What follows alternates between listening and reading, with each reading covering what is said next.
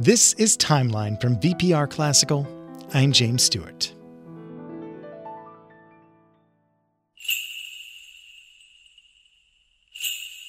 Beautiful lady in a northern land, standing alone, none in the world like her. A single glance and she upsets a city. A second glance and she upsets the state. Care not whether cities fall or empires collapse, such beauty never comes around twice.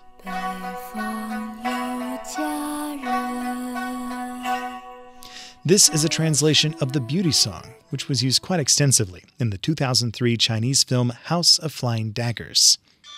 The music and the text of this ode date back to the Han Dynasty over 2,000 years ago, written by the director of the Imperial Bureau of Music, Li Yannian.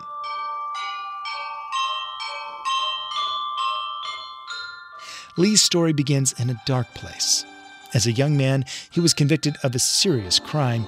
We don't know what it was, but he was sentenced to castration and then forced labor in the royal kennels. However, his musical talents earned him his ticket out of the doghouse.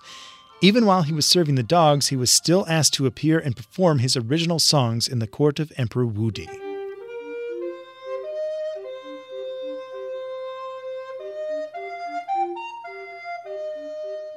Li Yannian's The Beauty Song caught the emperor's imagination. Wudi asked if such a woman could exist in real life and not just in poetry. The princess, Wudi's sister, told him that she knew of such a woman, a dancer in her service. Upon seeing this young dancer, Emperor Wudi took her as his fourth wife, giving her the name Lady Li. It turns out that Lady Li was the sister of the composer-musician Li Yannian. So as she ascended to royalty, she brought her brother along as well.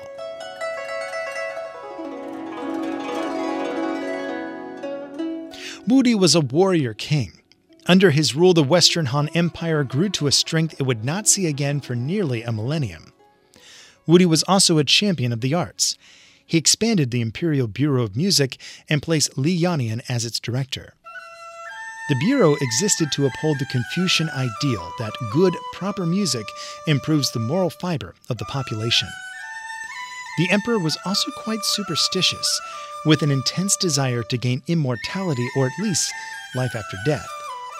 He wanted to bring the religious songs of the masses into his nightly sacrifices to heaven and earth.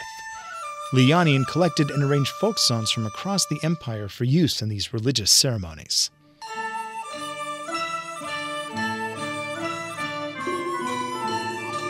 Li was known for his beautiful voice, along with his talents as a composer and arranger.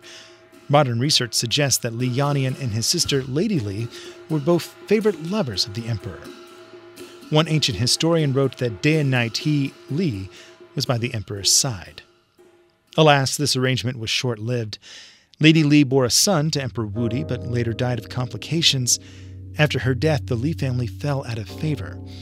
Accounts vary, but Li Yannian and his brother were both accused of having affairs with women in the court and were sentenced to death. There are some scholars who believe this was the work of the cunning Empress Wei Zifu, Wudi's second wife.